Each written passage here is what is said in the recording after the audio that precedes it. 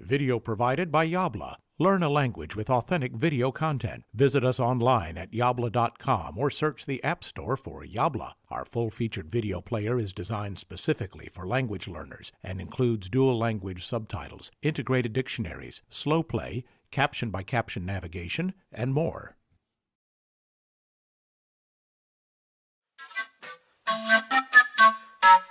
Hola amigos de Yabla, soy Michael Guaján. Nuevamente con ustedes nos encontramos aquí en el resort La Pesca Deportiva en Obraje. En esta ocasión les voy a presentar este instrumento tradicional de los Andes llamado zampoña.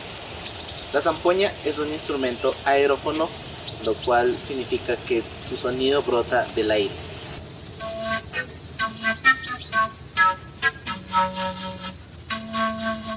Actualmente no se tiene un origen exacto de la zampoña.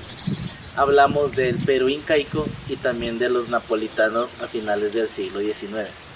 Pero también se tienen indicios de que a finales del siglo XIX existieron las pan o flautas de pan en la Grecia antigua.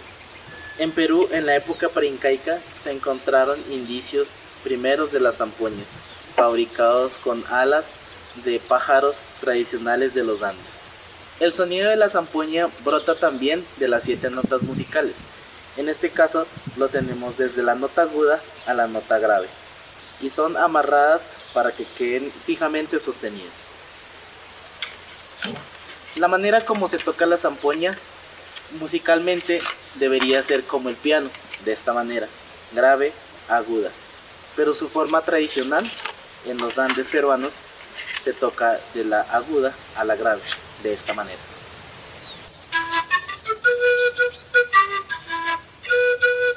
Existen diferentes tamaños de zampoña, desde la zampoña pequeña hasta la zampoña extremadamente grande. En esta ocasión tenemos una malta o zanca que la denominamos zampoña tamaño estándar. La zampoña que tengo en la mano es fabricada del material bambú, pero también existen zampoñas fabricadas o flautas de pan fabricadas con madera extremadamente dura, lo que hace que su sonido sea más exacto y más preciso al brotar. Actualmente, con la tecnología musical podemos encontrar muchas similitudes de la zampoña, pero es incomparable su sonido natural hecho de caña como la que tengo en la mano. En los Andes podemos encontrar los derivados de las zampoñas, por ejemplo el rondador, que es para música tradicional ecuatoriana, la antara para música tradicional boliviana, los tollos y semitollos en la parte del Puno, Perú, y finalizando con la flauta de pan en melodías actuales europeas.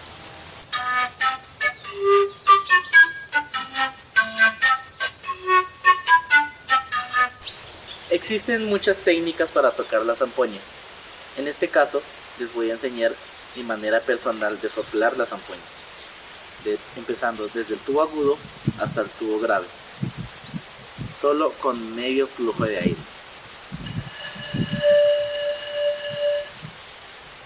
Hasta su tubo grave con más mayor de aire.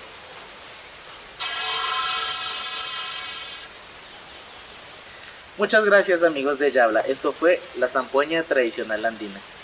En los próximos videos estaremos conociendo más de los instrumentos de los Andes. Yabla. If you enjoyed this video, you will love the full-featured Yabla video player. Find us in the App Store by searching for Yabla, or visit getyabla.com for special offers for podcast viewers.